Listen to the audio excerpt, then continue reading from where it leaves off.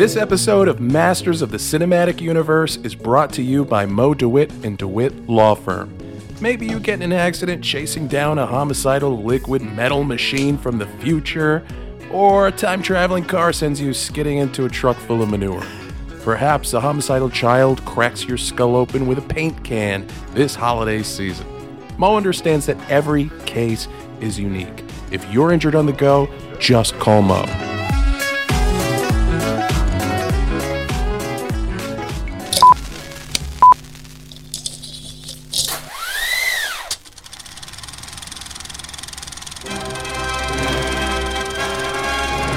Hold your ears, folks.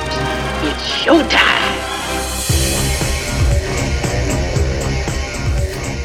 What's up, guys? Welcome to Masters of the Cinematic Universe. That's not even how the song goes, but I just wanted to fucking play along. Wait, is our opening song a real song? I don't even know that. You don't know what song that is? I have no fucking idea. Oh, shit. How did you, like, I could have already told you this, like, little bit of trivia before at some point. I mean, I know what the screen pulling and what that is from, but I don't know where the song is from. Okay, so the screen pulling itself is from... It's from the let the motherfucker burn, guys.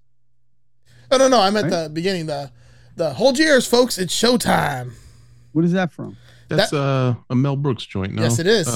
Blazing Saddles. I see, and I'm embarrassed that I don't know that. That one's from Blazing Saddles. But also, since you're a Florida cat, that was also the part of the intro for the radio program on 104.1. Jim Phillips File. Jim Phillips, yeah. That's where I heard it in Seoul. Because now technically he had already retired by the time we did this, so. That's true. He can't get mad. Let me see. This is it. I may or may not fuck up, but I will try. Come on. I mean, we've only been doing this show for fucking over 2 years, and I did not know this was an actual song. Yeah, it's an actual song if I can get my phone to play. That begs the question. There we go. And we may get sued by this band, but I doubt it because they're not exactly the suing type, I don't think. You ready? Come on, Jimmy Pop. Yes, I was right though. Yeah, you are. I love this song, by the way. Wait, pause this. Is this the Bloodhound Gang? It is the Bloodhound Gang. I couldn't remember the name. That's why I said let the motherfuckers burn band. I couldn't remember the name. Okay. Step back because the bass is buzzing. Bloodhound Gang bangs more than the Dirty Dozen. Alley-oop it up the sand. I think I'm the sand. I feel like Anthrax because you know I'm the man. Yeah, I dug your mom, but all I did was kiss her. But I got the second base with your mom and your sister. Okay. Yeah, it's the Bloodhound Gang. Now. Yeah. It all fucking makes sense now. I'm glad I know that little bit of trivia about the thing that we do. That I did not. It's about time. It just was like a perfect like intro song. I'm just like, wow, this like fits. It's got the whole dun dun dun dun dun dun dun dun. It's got a cool little beat, and the words don't come in for like an entire 45 seconds. So like, it worked. It's a great choice. Dude. Yeah, it's called "Go Down" by the Bloodhound Gang. Yeah. Go down, go deep, deep, in and out quick because I'm harder than Chinese arithmetic. That's poetry. Yeah, I guess so. Hey, I'm spreading quicker than your mom. Have a feel, but don't cop this. Yeah, I stole the beat, but that's because you dropped it. Wait, here's a challenge for all three of us on the show this evening. After we're done with the recording, we go to our respective wives and try to use that line. It's an experiment. And the next time we get together and record, we'll talk about how it went. Because I have a feeling if I slid into bed with my wife and I said, hey, baby, I gotta tell you something. I am harder than Chinese arithmetic right now. She would look at me and just say, what the fuck are you talking about? You could go with the other Bloodhound Gang song, You're Pretty When I'm Drunk. No, that's terrible. Oh, yeah. That'll go real well. See, we can't have that contest because we already got plans for after this. So I can say anything I want. There's also, the scent of a woman is like rotten tomatoes. Must be something wrong with Al Pacino's nose. Oh my God. I feel like I could let you roll for a really long there's so many good Bloodhound Gang songs. And I'm not willing to do that. So what's new? What's new? Well, let's see. What is new today? I just got back from another vacation in North Carolina. You take a lot of vacations. I know He this does. year I've taken like four weeks of vacation already somehow, I'm and it's envious. just March. Damn. Don't know how it all worked out this year, but it's done it so far. That's cool. I was Good for you, man. kind of like sad because there's no snow because it's fucking unseasonably hot in February. Everywhere. Yeah, Well, it's except not for everywhere. Oregon. There are places that are normally warm that are getting snow, and Yeah. then there's places like up here and where you were that you're getting shit. Yeah, I was kind of disappointed in that, so I didn't get to go to the mountain. There was 4 of 20 trails open at the ski resort, so I was like, nope, Wow. I'm not going to go there. Yeah. Let's see what else. Oh yeah, I'm about to turn 41 on Tuesday. Happy Nice. birthday, Happy motherfucker. man. Yeah, thank you. I didn't realize, or maybe I did, but my memory's really bad, how close our birthdays are together. Mm-hmm. Because I'm on the 16th. And my son Oh, Quentin, okay. named after Quentin Tarantino, is on the 15th. Oh, Nice. shit. Yeah. Me and your son should have a joint birthday party. Smoke joints on your birthday party. I was wondering. I was about to make the joke, Wow. but Yeah, the old No, man beat you to it. Yeah, you guys are on top of it. Wait, how old is your son before I continue down this road? Yeah. well, he will be 3. So Okay, No. so I think we got to ease off just a little Yeah, bit. yeah. Give him another year or two. Hit the brakes. Yeah, yeah, but he was named after Tarantino, which is kind of cool. that is That is very cool. cool. Yeah. Well, shit, man, we're gonna try to get together this Friday and have a drink, toast your Yeah. birthday. It'd be nice. Oh, that'd be cool. Yeah. 41, you old ass, you old I young am man. kind of old.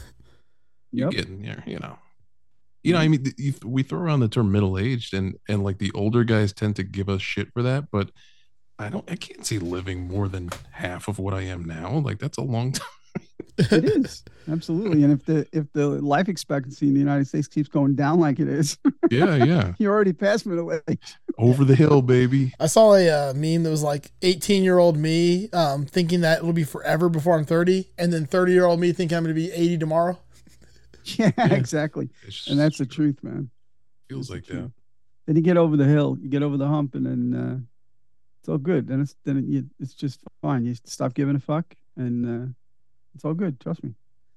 That's why you're a good role model to have in our lives, man. And the fun starts. Yeah, I'm watching you thrive. You know what I'm saying? And no, seriously, so this is not really what's new, but this is just me paying you a compliment in real time. I like having people in my life that are older than me that I can look to for a good example, good guidance, because there's plenty of people older than me that I can look at for examples of what not to do. That's pretty Oh, I fucking appreciate that. I common. do, So my yeah, friend. Very yeah. much so. That means a lot to me. Yeah, Hell yeah, man. you're not the worst. Yeah. You're not the worst. That's not what I said, but I'm glad that's what you took away from that. Yeah. Joke. So Doug, what's new with you? What's new man? with me? I'm looking at the stuff that's laying around me on my desk. I'm falling further down the hole. Thank you, Will Lehue, the synth hole. And it's scary. I talked about it last night on Just Surprise Me that I've got to stop said hole. because I'm good. Yeah, the synth hole. I got a synth hole for you. Because Eric is going to start noticing the accumulation of equipment. So I got to stop, man. But it's fun. It's just a fun thing because there's so much to learn, but it's fun stuff to learn. Like you can start making noises right out of the gate Yeah. and then learn about the stuff, as to how to sample and sequence and all that shit, which I'm doing. It gets a little overwhelming, but I'm having a friggin' blast with it. So yeah, I mean, that's pretty much been my week. Work's been busy, but anytime I'm not working, I'm doing that. That's really cool. Or I'm crying watching movies. Oh, so I got a bone to pick with you about that in a little while. I know that. But how about you? What do you got going? Well, I had to take a pause on working on the music that I've been doing at home. But since you're getting into that, and I want to include as many of my friends as I can on this project when it eventually gets to that point, I'd love to be able to throw you some stuff and have you, lay down some synth on it. Oh shit, that would be great. Yeah, that'd be a lot of fun. It's more in the pop punk side of things, Yeah. so it's I'm flexible. but yeah, we can have some fun with it. All right. Cool. Yeah, new with me, man. It's just it's getting busy. So I'll mention that not next week. Well, I'm not sure when this is good. Yeah, I guess the week this comes out, I don't know. This comes out Friday. It's a lot like time travel. This school of thought, and this wasn't even the yeah. Don't worry, I can go back and completely just act like I didn't play the Bloodhound Gang at the beginning of this episode. You might have to. All I gotta do is go in and come out of the closet. Yeah, well, if we get a letter from Mo that Bloodhound Gang is suing us, you might have to do that.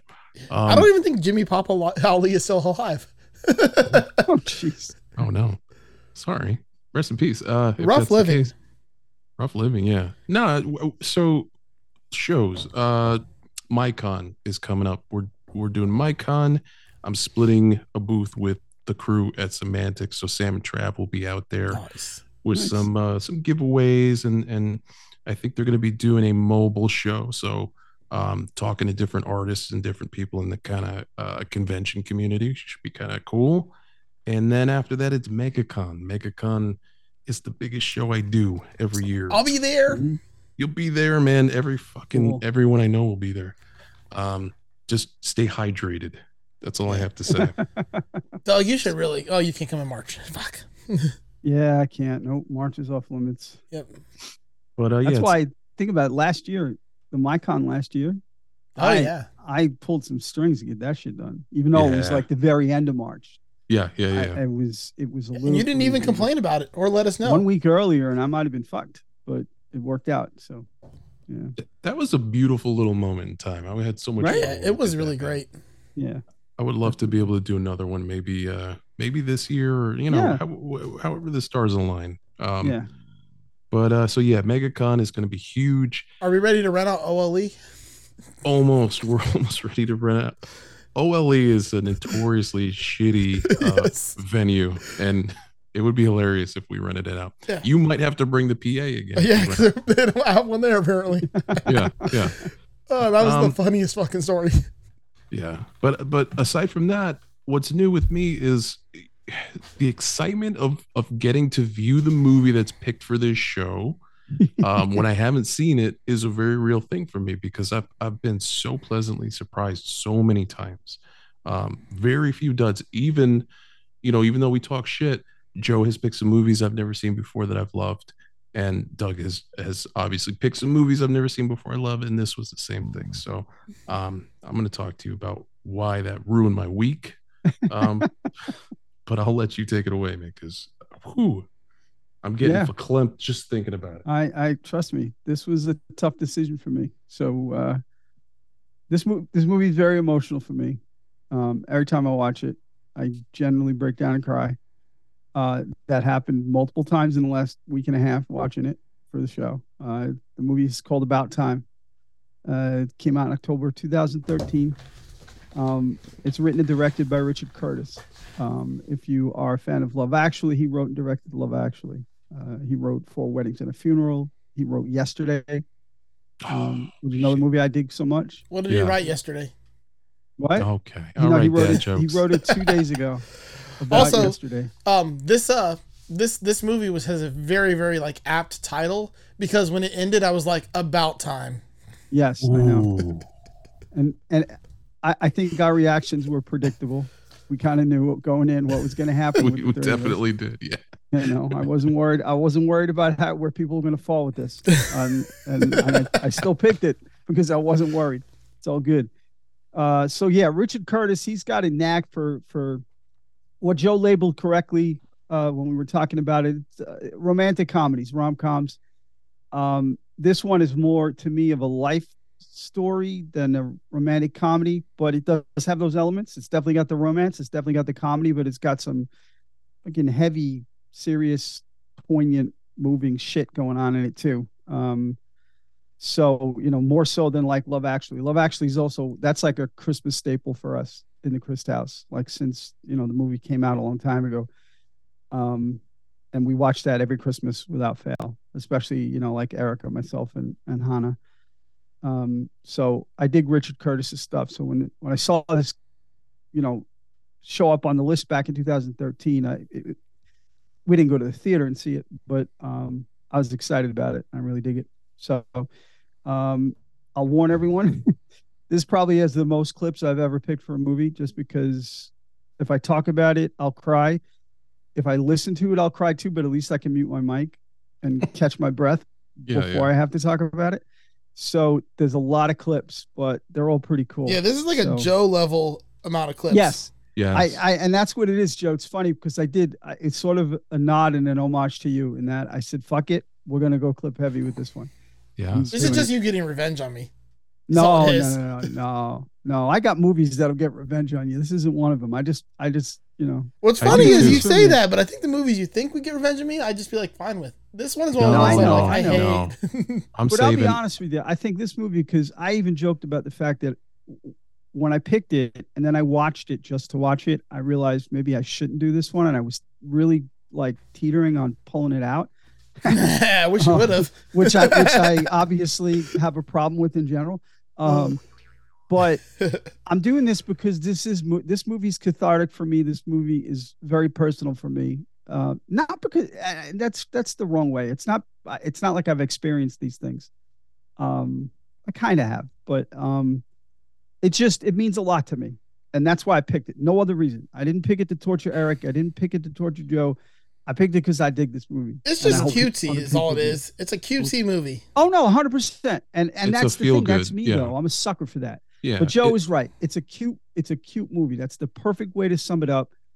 And you're either into that thing or you're not into that sort of thing, and I get it. So we're gonna. You didn't torture me. I'm gonna tell you straight up before we even get to the end of this. This has, in one viewing, cemented itself in a place. How do I say it? Like the way you described it meant something to you, even though you didn't experience some of those things. Yeah. There were a lot of nuggets in this movie, things that I did experience, just like with fatherhood and with falling in love and like universal themes that just happened to hit in a very like specific and moving way. It's on my Mount Rushmore of shit I'll put on to make me feel something for sure. That means a lot to me. That does mean a lot to me. And and regardless of how you feel about the genre and these kind of movies, it's a well done movie. Richard Curtis knows his shit, and he does it well. What he does, he fucking does well. I mean, like I said, 4 Weddings and a Funeral, Love Actually, Yesterday. The guy knows his stuff. So anyway, we are going to dive right into our first clip. Most of these clips are pretty friggin' long, but it's the only way to get the point across. So let's roll it, Joe.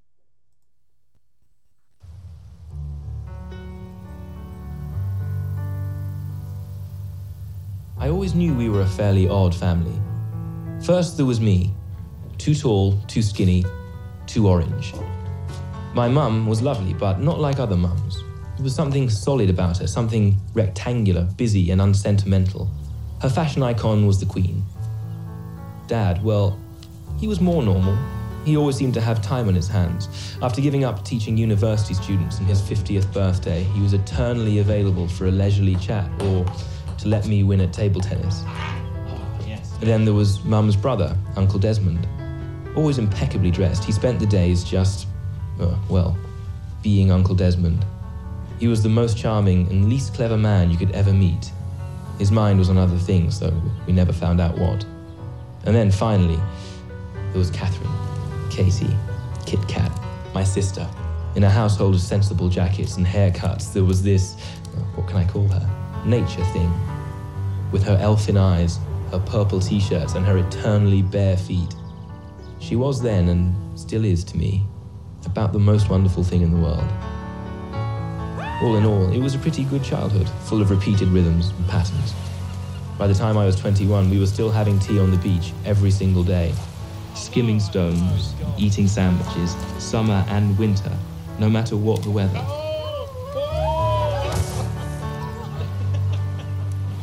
And every Friday evening, a film, no matter what the weather. And then, once a year, the dreaded New Year's Eve party.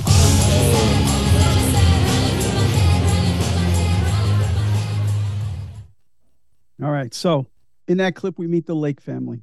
Our main protagonist is Tim. He's played by Donald Gleason, the son of Brendan Gleason. And it's interesting that 3 of the leads in this movie, the 2 main leads, and even one of the other leads, none of them are British. Donald Gleason is Irish, and Rachel McAdam is Canadian, and Margot Kitty is Australian. So they all donned their British accents for this. A lot of times we have British actors Also, doing I American feel like roles. this could be white privilege, the movie. Well, yes, I don't disagree. This movie is very white. Joe brought this up the other day. Way too white. It is very white. No, there's no such thing as too white. Oh, yeah, there is. Okay. Not the movie. I mean, if you can tell me the one scene that had the black person in it, I'll give you a prize because there's one but scene. See, I'm not worried about that because I know Richard Curtis's body of work, and that was not his intention for this movie because in his other work he doesn't have that issue at all. So for me, it's not an issue in this movie because I know that this isn't the writer, this isn't the director's choice for this movie. That's the only way this movie could have went. But yeah, there's a lot of white folks in this movie, and they are definitely privileged white folks.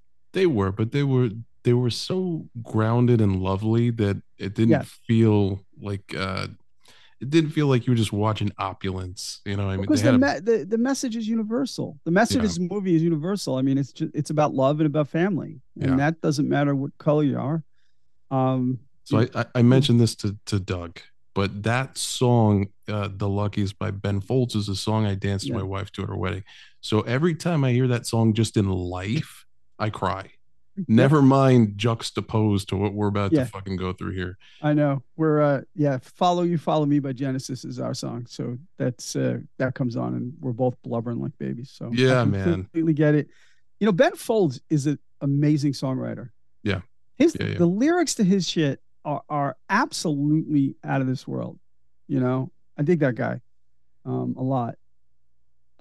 So we meet the Lake family. They sort of describe their privileged life. They live a good life. They live on the ocean in Cornwall, England, in a pretty big house, and things are cushy. There's no question about that. And Tim is exactly the way he described it: too tall, too thin, and too orange. He's a ginger, and he embraces that fact. So, he mentions at the end of the clip that it is now the family's yearly New Year's Eve party. We hear the music start to kick in. We see Tim doing the normal New Year's Eve party stuff. He's talking to his friends. One of his friends almost, knocks a table over and spills wine everywhere. That's Jay. He's sort of an interesting character. We see his aforementioned sister Kit Kat connecting and meeting Jimmy, who will play a central role in this movie. This is where she first meets him at this party. So at midnight, everyone's standing around doing the countdown. Tim is standing next to a girl named Polly, who is very much looking forward to getting a nice New Year's Eve kiss.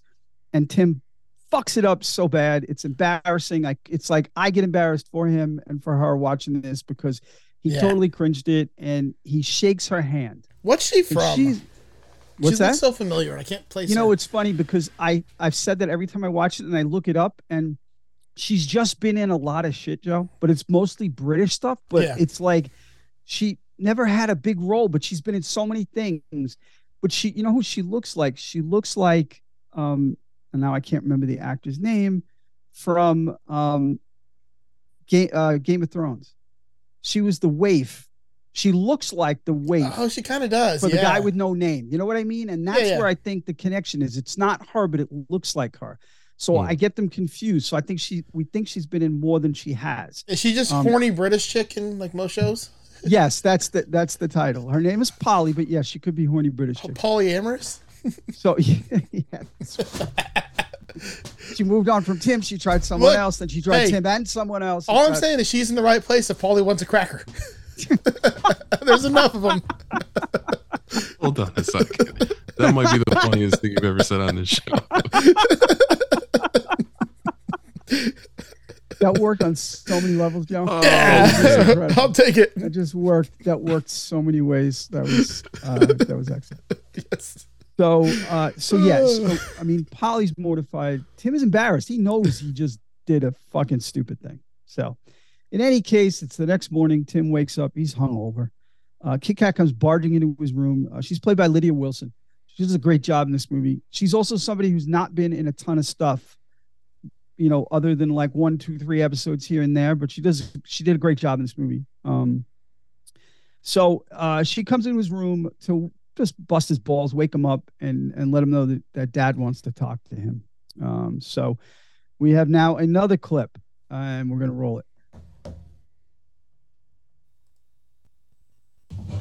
Tim, come in. Do sit down. It's very formal.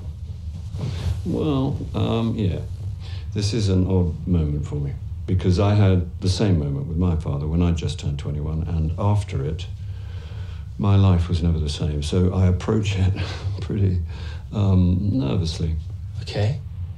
When you're ready, it's all very mysterious. Right. Tim, my dear son, the simple fact is the men in this family have always had the ability to, this is going to sound strange, be prepared for strangeness, get ready for spooky time. But there's this family secret, and the secret is that the men in the family can travel in time. Well, more accurately, travel back in time. We can't travel into the future. This is such a weird joke. It's seriously not a joke. So you're saying that you and Grandad and his brothers could all travel back in time? Absolutely. And you still do? Absolutely. Although it's not as dramatic as it sounds. It's only in my own life. I can only go to places where I actually was and can remember. I can't kill Hitler or shag Helen of Troy, unfortunately. Okay, stop. If it's true, which it isn't. Although it is. Although it isn't, obviously. But if it was, which it's not. Which it is. Which it isn't. But if it was, how would I actually... The how is the easy bit, in fact. You go into a dark place. Big cupboards are very useful generally. Toilets at a pinch. Then you clench your fists like this. Think of the moment you're going to, and you'll find yourself there. After a bit of a stumble and a rumble and a tumble. Wow. Is as good a reaction as any. I think I plumped for fuck. But it was the 70s. No, this is so obviously a joke. It's not a joke. Why would I lie to someone I'm fairly fond of? Okay. But when I come back downstairs after standing in a cupboard with my fist clenched, you're going to be in so much trouble. Well, let's see, shall we? Oh, and Tim, try and do something interesting. So much trouble. I mean it, really. Yeah. So This is the point that I realized Bill Nighy is just 80-year-old Matt Smith from Doctor Who. See, those references get a little lost on me because even though I promised I would watch Doctor Who, I never did. He just looks like if you were to take Matt Smith and age him like 40 years, it looks like exactly the same person. Same facial expressions, same acting, same over the top, the bow tie, everything. Yeah. The only thing that really made me like connected to Doctor Who was the whole time travel aspect. Yeah, that makes sense. It does. I like how the time travel is hand waved. Like they don't spend a lot of time with movie bullshit about how it works. It's just like, nah. Richard Curtis was very clear about the fact that the time travel was just because it was fucked up. Realistically and otherwise a vehicle for the movement of the story. That's all it is. Yeah. He's not going to go out of his way to explain anything, to justify anything. There's plot holes in it. There's no question there's plot holes in it. I don't care. Because that's not what the movie's about. It's like, for me, I've talked about 100 times, it's like Lost. So many people got so wrapped up in the minutia of Lost, the fucking tech and the time travel and the polar bears and all this shit. And all it was a show about a group of people who needed each other in order to get where they needed to get. And that's the end of it. That's all it is. The rest of this stuff was bullshit. The rest of the stuff was there to move the story along. But in the end, that's all it was about. It was about those people and their lives. And that's what this movie is about. The time travel is just there to move the story forward. And back and forward and back. Yeah. So in that clip, we meet Tim's dad. Can they call this movie about lessons, about life lessons then, and not about time? Because apparently it's not about time. But it's absolutely 100% about time, Joe. That's what it's about. And how you spend your time. And how you handle the time that you have. That's what it's about. Dad's played by Bill Nighy. So you know him again from Love Actually, from Shaun of the Dead, Hot Fuzz, Valkyrie, like a shit ton of stuff. I learned something because I noticed that when Bill Nighy talks, and you look at his hands, his ring finger and his pinky finger are tucked into his hand in every single scene in this movie. And then I remembered in every fucking scene I've ever seen this guy in. And he has something that I have, but obviously not to that extent. It's called, and I'm not even sure how to pronounce it. It's Dupuytren's contracture. It's where the ligaments in your hands contract, and if it gets bad enough, it can pull your fingers into your palm. And because so Bill Nighy walks around like this all the time. Yeah, I thought that was a choice. Yeah, so did I, exactly. But then I remembered seeing him in every movie that you see his hands are like that. And I looked it up, and that's what he has. And I've got the very beginning stages of it. You can feel like a knot, right, under each finger in your palm. Just this little ball of the tendon or whatever it is starting to fucking like get together. So I've got to go have it checked out now, because just realizing that's what he had scared the living shit out of me, because I've known I've had it, but I haven't had it diagnosed yet. Okay. So I think there are exercises and stuff you can do, but I'm going to see my doctor just because it's that both hands are like that. So I have no problems with contractions. Both of you guys need to go to the fucking doctor. I know, right? I've been going to my doctor for everything. I just didn't think about this the last time I was there. But anyway, a couple of cool references, like coincidental references in his conversation with Tim, in that he talked about he can't go back and kill Hitler or shag Helen of Troy. So Bill Nighy played one of the Nazis who plotted to kill Hitler in Valkyrie. And Donald Gleason's dad, Brendan, played, I forget the character in the movie Troy, who was married to Helen of Troy. So it's total random bullshit, but it's out there. I saw it in the trivia. I thought it was pretty cool. So Tim, to humor his dad and also to beat the shit out of his dad, if when we find out he's lying, he goes upstairs to the cupboard and he does exactly what his dad told him to do. He clenches his fist, he closes his eyes, he thinks about going back in time. He opens his eyes and he's in the cupboard, but he's wearing different clothes, and we hear the music from the party last night going. So he does in fact time travel. He's very confused, but he gets out, he goes downstairs. He bumps into Jay, and it this time stops Jay from knocking the table over and spilling the wine all over everybody. And he arrives just before midnight. So he does that with the table. Then he goes into the living room, and they're doing the countdown, and he stands next to Polly. And at midnight, he plants a kiss on her. And it's nice because he realized what an ass he was. And that's the one thing he fixed. Even though he didn't think time travel was going to be real, that his dad was joking him, he picked that time because he wanted to fix that, because he felt awful about what he did to Polly. So he lays a kiss on her. They kiss at midnight. She is absolutely beside herself, happy. And you can see it's not even like she's, I don't know, I'm like extrapolating here, but it's not even like she's saying, oh, now I have a boyfriend. She just wanted a proper kiss at midnight, and Tim did it and made her New Year's, and probably set her up for a great year, and him too. So it's pretty cool.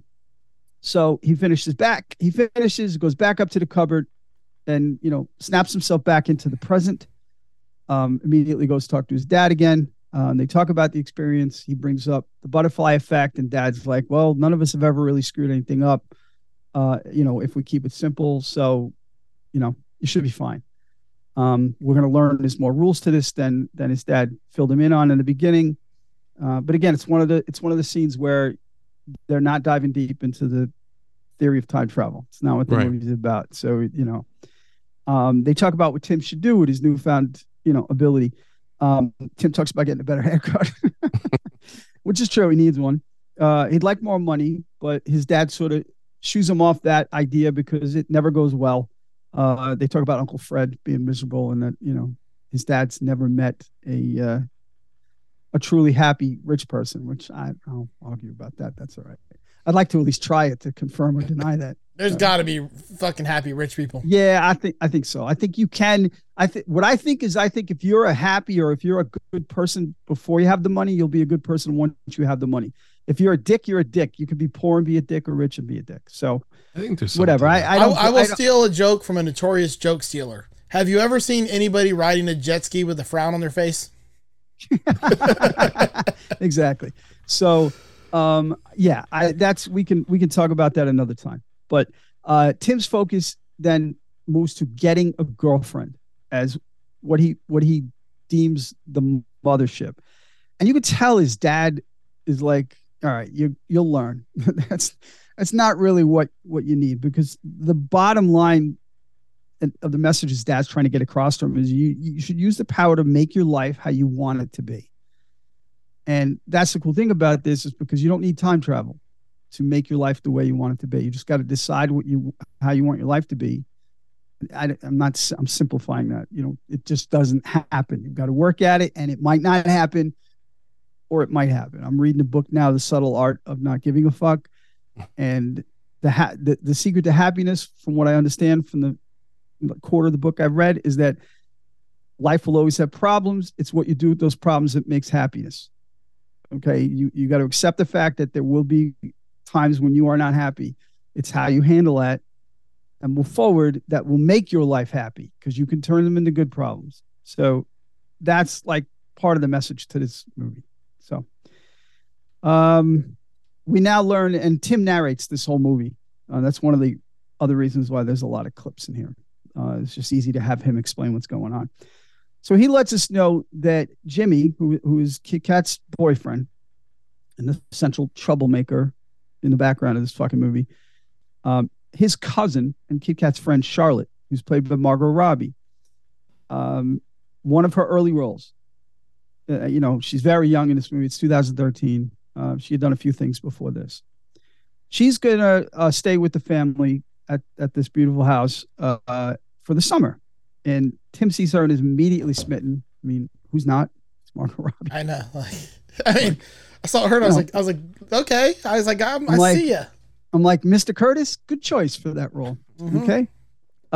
So he fumbles through the summer. He fumbles through various plots and flirting schemes that he has, involving suntan lotion and tennis, and he uses his powers to go back and forth, but nothing he does works. It's just, which again is a message to this. There is definitely a message there that, it's the time travel is not going to fix everything. Okay, that ability won't fix everything. You've got to deal with it yourself and do what you got to do. So he decides on the last night of the summer, she's getting ready to leave. He goes to her room and he professes his love to her, but he strikes out again. She tells him, "Oh, if you would only come to me on the first night, we could have seen how it had gone." So he's got the ability, travels back in time to the first night, and he goes to see her right away. And she tells him, "Oh, maybe you should wait till the last night." So she's just fucking with him, right? Yeah. Even though she's not aware of what's going on, it's just her nature, right? She's treating him like a regular joker. Exactly. Very, very good. So it's at this point, the summer's over now. It doesn't work out for Tim. Charlotte leaves because of the end of the summer, and pretty much the next day, which this has already been planned, obviously, Tim is moving to London to start his life as an adult. So we've got another clip.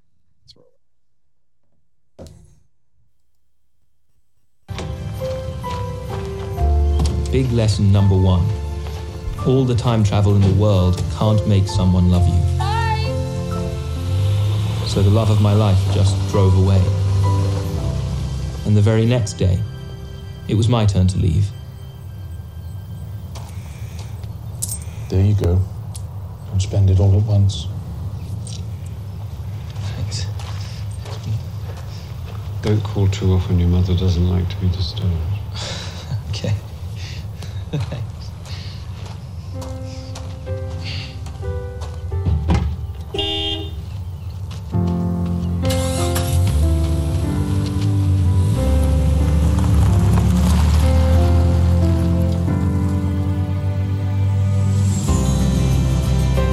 Caught the train to London in search of a future and a girlfriend.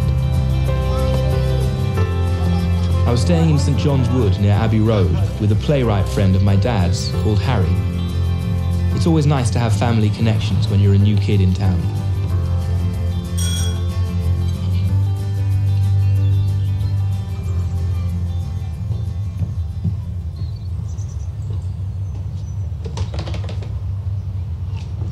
What the fuck do you want? I'm James's son. Who? James Lake. What about him? He said you had a room. Yeah. Oh, sorry. Yo, you just like I did when I watched it. You fell asleep. I know. No, This is about the point I did fall asleep watching this movie. Okay. So we meet Tim's dad's friend Harry, who's a playwright, and just a fuckface of a person, but in a good way. He's the guy I like the most in this whole movie, I think. Yeah, Tom Holland is he's a treasure in this fucking movie. Him and the guy who plays Uncle Desmond.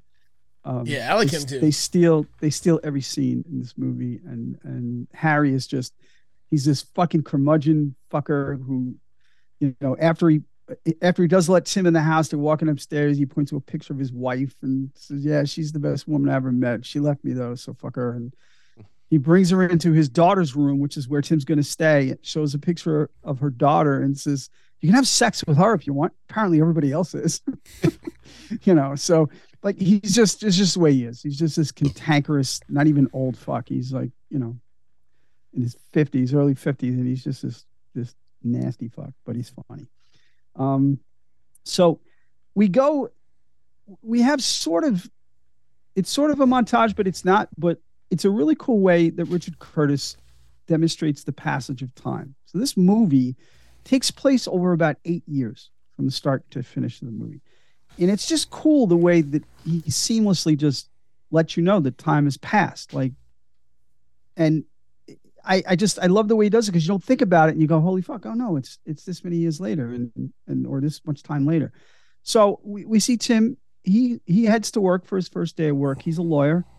He meets Rory, who's going to become one of his best friends, and he meets his horrible new boss, who's just a prick too. And then, yeah, it's just more stuff moves forward, so you know that it's not the next day anymore. He's settled into his routine at work. He talks about the fact that love is elusive to him, because lawyering is very, guy oriented and so on. So, his friend Jay, who we met at the party, the guy who knocked the table over at the party at the beginning of the movie, he comes down to London for a visit. And Tim and Jay head to a restaurant. And this is a real restaurant, or was at least then in London at the time. It's a restaurant that all the staff, the servers, are all blind. And dinner is served in the dark, complete darkness. It's a really cool concept because it also seems extremely dangerous.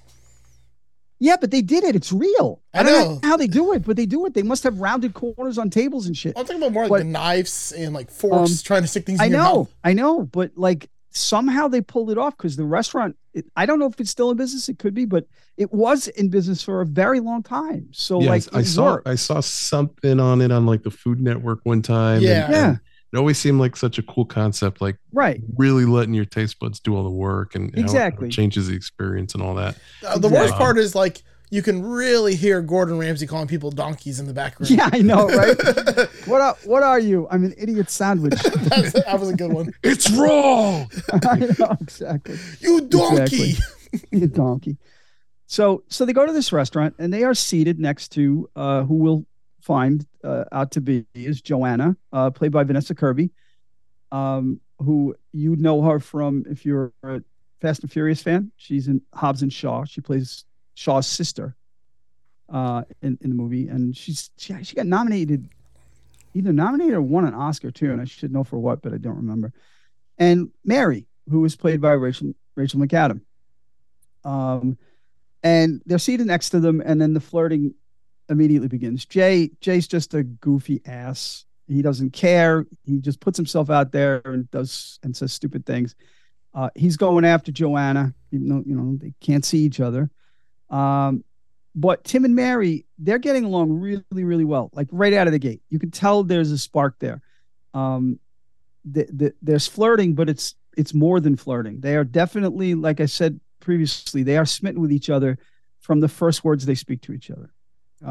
So it's at this point during this in the dark conversation, we learn that Mary has a big love for Kate Moss and Kate Moss's career and just what Kate Moss has done with her life. She's impressed with that, and she really digs it. So they make plans to meet outside.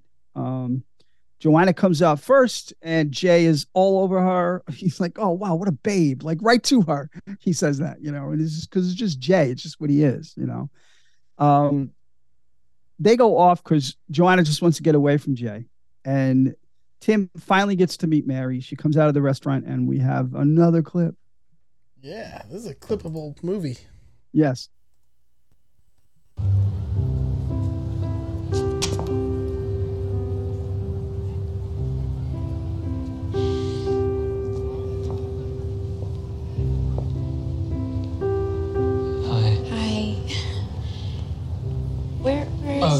She and Jay she took him to, I don't know. Right. Oh, well, I guess I'd better, Would it be very wrong if I asked you for your number? No. Just in case I ever, had to call you about... stuff. Okay.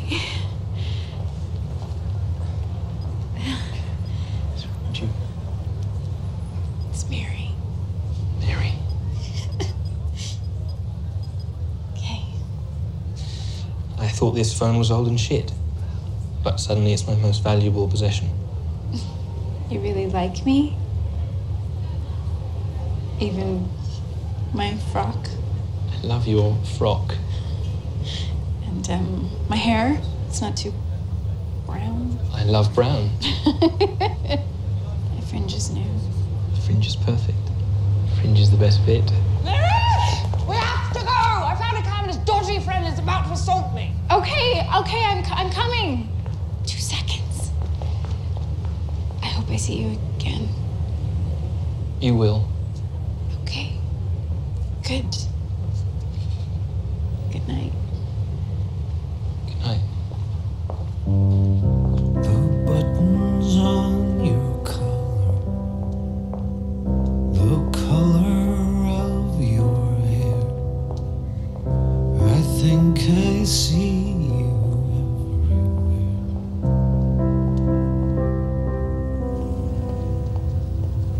I want to live forever and watch you dancing in the air. So, yeah, I left that song in there for the end of that just because I needed to get emotional. And yeah, it just, again, it's a great soundtrack that's just every song is very appropriate for the scene. So we see the meet, we see the instant spark. We see the fact that they both already realized that they are the love of each other's lives. And do they really though? It just looks like a meet cute. Joe, for those of us with a heart, yes, that's what they realized. But I mean, how could you know that you're in love with somebody based on the fact that like Kate Moss and have a hair frock? I knew I was in love with Erica and she was the love of my life the day I met her. The day I fucking met her. And in fact, the day I met her was a blind date that she didn't want to go on and she was a bitch.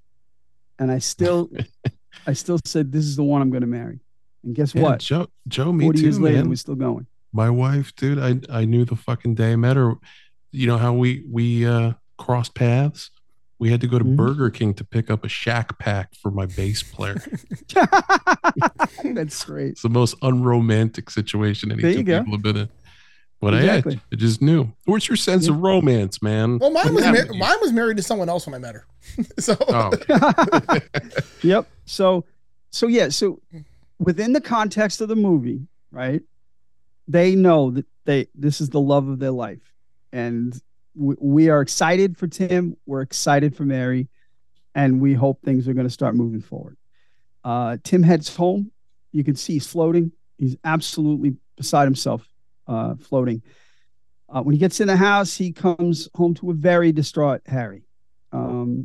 Harry's new play, which he's labored on for a decade, opened that night, and it went to shit very quickly because, as Harry described, the lead actor having the most active dry in the history of theater. And a dry is when an actor forgets their lines.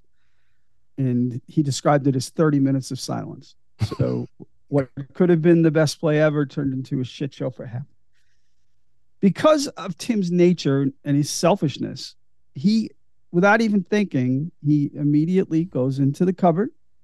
He goes back in time to before the play is starting. He goes to visit the lead actor, who plays Papa Dursley in Richard Griffiths is the actor's name. This is his last role, by the way. But he played Daddy Dursley in the Harry Potter movies, which is kind of funny because when Tim walks in, he goes, "Harry sent me." Yeah. And so there's definitely a Harry Potter reference there. Also, not intentional. I don't know how a body becomes that shape. He's a large man, but it's He's not a just large. man. It's like it's weird. It's completely round. He looks like Violet from Correct. Willy Yeah, Wonka. like, He looks like a blueberry. I don't know how this is possible. Yeah, he is absolutely round as a human. It is unique. I agree, Joe. Yeah. This is what I want to work out, that this is how Joe's mind works. So we're this deep into this movie and this scene comes on and he's actively pondering the physics of how this man, it's like, where are your bones? Yeah, sir? like, how does this work? Like, I'm trying to figure the physics of this out. Yep. Exactly. So Tim politely asks the actor if he's comfortable with the lines, because it's a very complicated play. Are you comfortable? Maybe you should just go through them one more time. The guy just wants to choke him out. I mean, he wants to punch him right in the throat. He's like, just get the fuck out of here. I'm an actor. I know what I'm doing. But when Tim leaves, he does pick up the script and he reads the lines again. So, we're sitting here thinking that everything's good, that Tim did his job. He sits down with Harry and the play starts and they get to the climax of the play, and the actor who Tim talked to reads his lines and it goes great. The audience is enthralled. Then the other lead actor gets up and he's the one who had the drive. He freezes and we're about to relive the whole thing again. Tim gets up and he pulls the Bugs Bunny, pardon me, tripping over the people in the row to get out. He goes back in time again. And this time he appears in the wings with some hastily drawn cue cards for the actor. So the actor starts his dry, starts forgetting his lines, but he sees the cue cards. He gets through it and the audience erupts. It's a gigantic hit. Harry is a genius. Everything's great. Tim sees him afterwards downstairs. Harry's flirting with an audience member there at the bar, and he busts Tim's balls about getting up right before the climax of the play. Tim is, of course, ecstatic, and he wants to share this news with nobody but Mary. He pulls his phone out and realizes that Mary's number is gone because he went back in time and he never met her. So he's fucking mortified. I mean, he doesn't know has no idea what to do, because now she doesn't know who he is. He doesn't have her number. He has no way to find her. He runs to the restaurant to ask the maitre d', and yes, he remembers those two girls.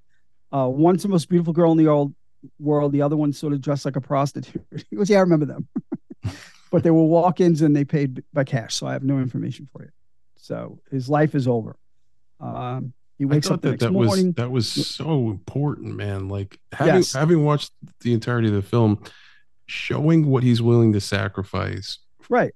Of his own personal gain, I think was really important, because when you have a movie where someone can play with time and do whatever they want, you get into the Groundhog Day of it. Yes. We're like, is this character going to be relatable? Is he going to be a dickhead? Is he going to be selfish and do things that you as an audience member feel weird about? You know what I mean? And your mileage may vary with that. I think we're going to find out that Joe's mileage varied with that a little differently than mine did. But I thought that went a long way into showing, like, okay, this guy we're rooting for him. Right out of the gate. Exactly. Yeah. Even without thinking, his first thought is to use his powers for good. Yeah. He's like the superhero, not the See, superhero. for me, though, the way I read that first scene was he's going back to fucking save himself from the embarrassment of not kissing her. So he's not going to do something for her. He's doing it for him. The whole time he's doing it, everything is for him selfishly, except for this one thing with the lines. No, that's not true, because he wouldn't have done this for Harry if he was like that. Except he for wouldn't this, have done it. But everything else he does is for him. Well, that's not true, Absolutely man. not I mean, true at the all. way I observe it, it is. How is trying to save your sister twice? But he doesn't. He fucking, once he realizes that it's going to undermine his once, he's like, sorry, fuck you. You in the accident. I'll tell you after the accident. Yeah, we'll talk about that when we get to it. But I gotta. He realized he's like, fuck, I either get my kid or my sister. So like, I'm just saying, like, he doesn't choose his sister. He realizes I can't have it all. So some things, because time travel isn't flawless, I have to let play out. And I've got to find a different way to save my sister. And guess what? He saved his sister a different way and still had his kid. And we'll get to that. So the next morning he wakes up. Harry is basking in his glory. He's reading every newspaper article he can. And he's thrilled. And it's great. He's earned it. I mean, the play is a success. While Harry is showing Tim the newspaper, Tim sees an advertisement for a Kate Moss retrospective at a local gallery or museum. We're not sure. And he realizes that this is his end. She's got to go to this thing because she's a big Kate Moss fan. And he's going to go there and stalk her is the right word. Joe mentioned it. He's a fucking stalker. And it's creepy as fuck. He's going to stalk her, but it's absolutely not creepy. If it's so fucking creepy. And your head around the fact that they are meant to be together. Well, I mean, he thinks that. That doesn't necessarily mean she thinks that. She doesn't think it at this point in time. She doesn't. She's like, absolutely. This guy's fucking creeping me out. Can we get the fuck out of here? That's right. And that's the way. And this is what I know. Don't want to steal your thunder, Eric, but this is how they make it okay, because she does think he's a creep because she doesn't know him. Yeah. But what if somebody in real life fucking did this? Like, no, this is not real life. It's a fucking movie. It's a movie to make you feel good about yourself. It ain't. It doesn't make me feel good. I can't help you then. I can't. I'm not your therapist. I can't help you. Guy's fucking creepy as fuck. I can't help you. I'm not your therapist. I'm sorry. Okay. So anyway, can't help you.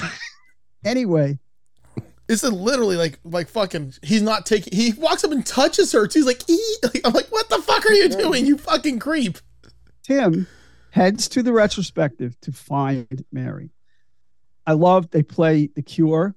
What is it? What's the song? Is Everyone it One Day Wants I'm to in Rule Love? the World? No. That's in this movie. I forget the name of the song, but it's the song by The Cure where he talks about Monday I'm in love, Tuesday I'm this, Wednesday I'm this. Yeah. It's a happy song that's not really happy. It's great because he's there for days. Like this thing is a week or 2 weeks long and he's there every day waiting to find Mary. Okay. And it's just a great song to convey that waiting. Kit Kat joins him. So we learn, she joins him at the museum. Kit Kat, we learn, is in London as well. We also learn that she's broken up with Jimmy again. She has lost her job again. So her life is not going as well as Tim's is going in London. Also, what did he explain to her to get her there? Like, I'm going to hit on this random girl that I met and then fucked up. It's a girl that I met. It's a girl, right. It's a girl that I met that I want to meet again. And I just need your support. And the sister, being as close as she is with him, said, sure, let's do it. She doesn't see when she gets there, like, dude, you never met this chick before. She didn't say that, but see, also based on our description or the description we're given to Kit Kat, this is right up her alley. It's all mystical. I mean, she doesn't even know about the time travel yet, but it's a thing. He saw her. He thinks it's the love of his life. She's going to help him get there because that's what they do because they love each other. This literally has stalker written all over it. Like, no, it absolutely doesn't. In any other circumstance, if a guy just looks at a girl and goes, that's my girl, I'm going to go get her no matter what, and just walks up to her and just fucking touches her and then tells her name, like this creepy as fuck. If I hadn't done that, I wouldn't have had Erica because I met her. She was not the nicest person that night, but I didn't care and I pursued her. And 40 years later, we're still together. But she remembered not being nice to you. Like it wasn't like she didn't know you didn't exist and you came to nowhere. And secondly, and more importantly, it's a fucking movie. There it is. Okay, there it is. It's a fucking movie. It's still creepy. Real life. But even in the context of it being a movie, the idea of it, if you knew that the love of your life and following that path depended on you coming off as a little weird and creepy, would you not sort of Right. just do Hold whatever on. you What had if to Pauly do. Shore and Stephen Baldwin knew the girls in the biodome were the love of their life because they were in a fucking loop and they grabbed their asses and all of a sudden it's fucking rape? But in this movie, this weird fucking creepy ginger comes up to this girl that does not know him at all, starts touching her, says his her name. The No. story in Biodome doesn't involve that. This That's story 100% does involve that, Joe. Why? Because it's a fucking movie. And also, if Pauly that's Shore the was way in it's this written. role, it wouldn't have worked. Right. Yeah. I might You have been wouldn't more have in. followed Pauly Shore to hell. Like, I can't even do it. It's so fucking ridiculous. I know, Pauly Shore with a British accent, go. No. Oh, no. God. You're about to melt my brain. Exactly. That'll hurt. That'll hurt. We're talking aneurysms here. Rest in peace. What's your name? What's his name? Who just died of an aneurysm? I feel awful. Saving Private Ryan guy. Oh, yeah. What is this? Oh, man. Now I feel Tom Sizemore. Rest in peace. Anyway. Oh, shit. I didn't hear about that. Bad joke about aneurysm. Anyway, so it's at this point when he finds out that Kit Kat's time in London isn't going as well as his. He sees Mary. I describe it as very badly introducing himself because it is. It's awkward. It's fucking awkward. It's a little cringe, but in the context of what he's trying to accomplish and what she wants him to accomplish, even though she doesn't know it yet, it's all good. Through his persistence, he does get to hang out with her for a bit. He sort of shoes off Kit Kat, but it's funny. The one thing I wanted to bring up is that if you watch this movie, pay attention to the reactions of the characters around the central point of what's going on in that scene. Because when he says, well, I need someone to hang out with because my sister's leaving right now. And Kit Kat's standing there. And she looks at him for a second like indignant, like you shoo me off. But when she walks away, before she goes around the corner, she gives a glance back with the biggest smile on her face because she knows what's going on here. She doesn't know on a conscious level, of course, but she knows that there's something there between these two and that she was a part of making it happen. And she's got a smile on her face. And like Tim's dad, the same way, there's so many scenes where there's something going on and you look at him because he knows what's going on. He knows that Tim just traveled in time to get done what he needed to get done. And he's just giving him this look and it's so beautiful. And it's something that Richard Curtis does a lot. He does it in Love Actually as well. And even in Yesterday, he does it. So it's just a cool little thing that you should keep your eye out for. So Kit Kat leaves. They do get to hang out. But it's at this point that they sit down for a quick bite and Tim finds out that she has a boyfriend. And he's like, wow, that was fast. And she's like, well, yeah, we've just been together for a week. We met a week ago. And, I dig him. And his idea to use his powers is to find out exactly when and where they met. Because he will use the powers to make sure that he meets her first. Okay. The boyfriend's name is Rupert. He's a bit of a goof. We don't feel bad for him because he's a bit of a goof and he'll be fine. Yeah, once again, this is him now using it selfishly to like fuck somebody else over. Not selfishly. They are meant to be together, Joe. In his mind. How many serial killers like in Psycho stalkers say that we were meant to be together? We were meant to be together. We watched it. I've watched this movie 50 times. There isn't a single serial killer in this whole fucking movie. There's not one. I'm sure. Not one. Not even the hint of one. So we don't have to worry about the serial killers in this movie because they don't exist. This is what like Psycho stalkers are like. We were meant to be together. Only two people in love, Joe. That's all they are. They are two people in love who are meant to be together. They're star-crossed lovers, and they will be together. Okay, Romeo and Juliet. I'm not buying it. Was Romeo a fucking stalker? No, kind he wasn't. They were star-crossed lovers who were meant to be together. And also, your argument is weird in that, yes, this movie is weird. Say those things. Well, that's fine, but a stalker could say the same things as someone who's genuinely in love with someone. It's apples and oranges, man. Like just because a stalker has the ability to say, like, oh, "I'm in love with you," right. That's called being a sociopath, and Tim's not a sociopath. That's a stalker. That's a sociopath. Right. This character, they've already shown you who he is on the inside at this point. Yes. He's not Patrick Bateman. Okay. Right. He is the opposite of Patrick Bateman. I don't know. So never going to convince me. You shouldn't still be running into like, who is this guy? Like, what's his fucking agenda here? Like, right. They've already made that pretty clear at this point. Nah, exactly. I don't believe so. Yep. Okay. He helped the one guy who he just didn't want to hear him bitch about his play for the next 6 months. Yeah, that's exactly why. He's like, fuck, if I don't done. help him, I'm gonna have to listen to him bitch about this for the next 6 months. That's what you would have gonna ruin my fucking life. Once again, it was selfish. It was 100% not, but that's okay. People can watch the movie and then they can chime in, please. Yeah. Come on the Facebook page, join the Patreon group. Let me know what you think about Louis and CK. let me know what you think. Okay. He's like, but it's okay. I could time travel. I can jack off in this plan if I want to, because I can undo it. Right, because he, again, as Eric mentioned, that's what they've demonstrated from the get-go. That he's just like that. He's a selfish prick. Okay. Like it would be a very weird turn if all of a sudden this guy was fucking jacking off in places and murdering people. And then just like to do it. Like now, hold on. You want to get me in on this movie? He just randomly gets pissed off at somebody and fucking kills them and then goes back a day and it didn't happen. I would have been in. I'm like, oh, this is a great fucking movie now. Right. Because it's realistic. Okay. That's real. Yeah. Traveling in time to kill people is realistic. You're right. You're 100% no, right. just to get your aggression out. It's like fuck that fucking, did that fucking guy really just try me? Like, no, fuck him. And you walk up, just shoot him in the fucking head, go to the closet. All right. That shit didn't happen. Wow. This movie is definitely just solidifying personalities. I think I'm going to make a movie like that now, where you can travel back in time and you can do whatever That's fine. Do it. I'll call it Westworld. We'll review that one. You'll call it Westworld. Exactly.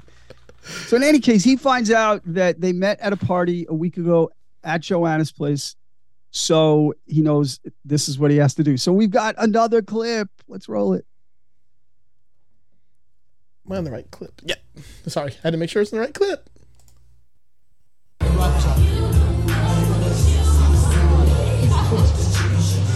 hello. Do I know you? No. I'm a friend of Mary's. She has another friend. Yeah. God, you amaze me, but all right. Oh, hot dogs? Yeah. It took me hours to make them myself. Thanks. Disgusting. Totally undercooked. See you later.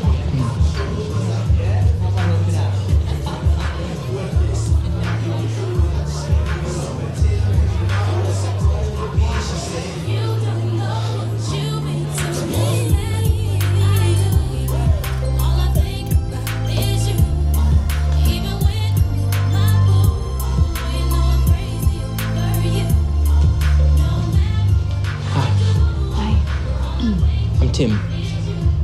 Mary. It's my mother's name. But let's not get into that.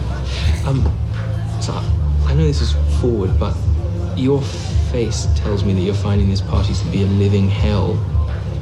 So I just wondered if you might come and have a bite to eat with me instead. Right now. I'm sorry. Okay, obviously I should have thought this through more. Let's talk about Kate Moss. I love Kate Moss. I always think the key thing with her is the history. You know? Yes. The informality of her early shots compared to high fashion stuff. So you always know that underneath, she's still just the same cheeky, normal girl, naked on the beach. Beach. I agree with you completely. If we leave now, then we can have, more than one starter.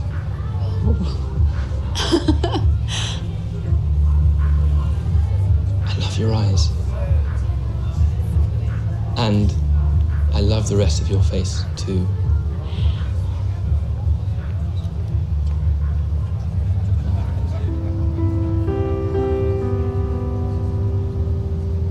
More than one starter. 10 amazing starters. After you. Thanks. 10 minutes is long enough for any party, I think. Oh, yeah. Especially that one. Oh. God, what a dickhead. Yeah. You're the dickhead. Right. You literally took her words when she's like all fucking. It's even worse when you're just listening to it. She's like, this guy's kind of fucking creepy. No. I love your eyes. I love your face. Let's go get food. Let's leave this party right now. Guess what? Kate Moss, I wrote this down. You told me these words. I'm going to read these exact words you said to you. Like, it's fucking creepy. It's creepier when you do. It's fucking creepy in general. He is like manipulating this girl into fucking being in love with him. Not at all. For yes, those he who is. Get into the spirit of the movie, it's 100% not creepy. If he wants to do it right, go back, fix the fucking play 2 weeks before the play, then go to the dinner and do the whole thing again. Don't fucking manipulate her into being in love with you when she doesn't know who the fuck you are. She doesn't remember that dinner. She's not in love with you. she is in love with him. Only because that's what happens when people he's star-crossed forcing. lovers. No, this isn't star-crossed find lovers. each other across space and time. That's not what live star-crossed happily ever is. after, and they live happily ever after. No. And I'll spoil it for everyone. Guess what? They live happily ever after. Do they really? Okay, and that's all. Yeah, Joe, you know they do. Oh, then why doesn't he tell her he went back in time to fucking do all this shit? Why does he come out and just say, hey, I got this really cute story. Like, you want to hear this? And she'd be like, you fucking manipulated me. How do you know that he didn't? Because he didn't. How do you know? Because she's still with him. How do you know? How do you know? Because she's still with him. And honestly, she loves him so much, and she loved him the first time she saw him. If he told her why he did what he did, she would fully accept it, and they would continue to live their lives together. Because in the context of this movie, Joe, and those two characters, it's 100% accurate. Her voice just literally said everything. There is nothing you can do about it. She's like, this guy, he doesn't get it. And all that said, we're going to take a break. And when we come back, we should be able to wrap this thing up.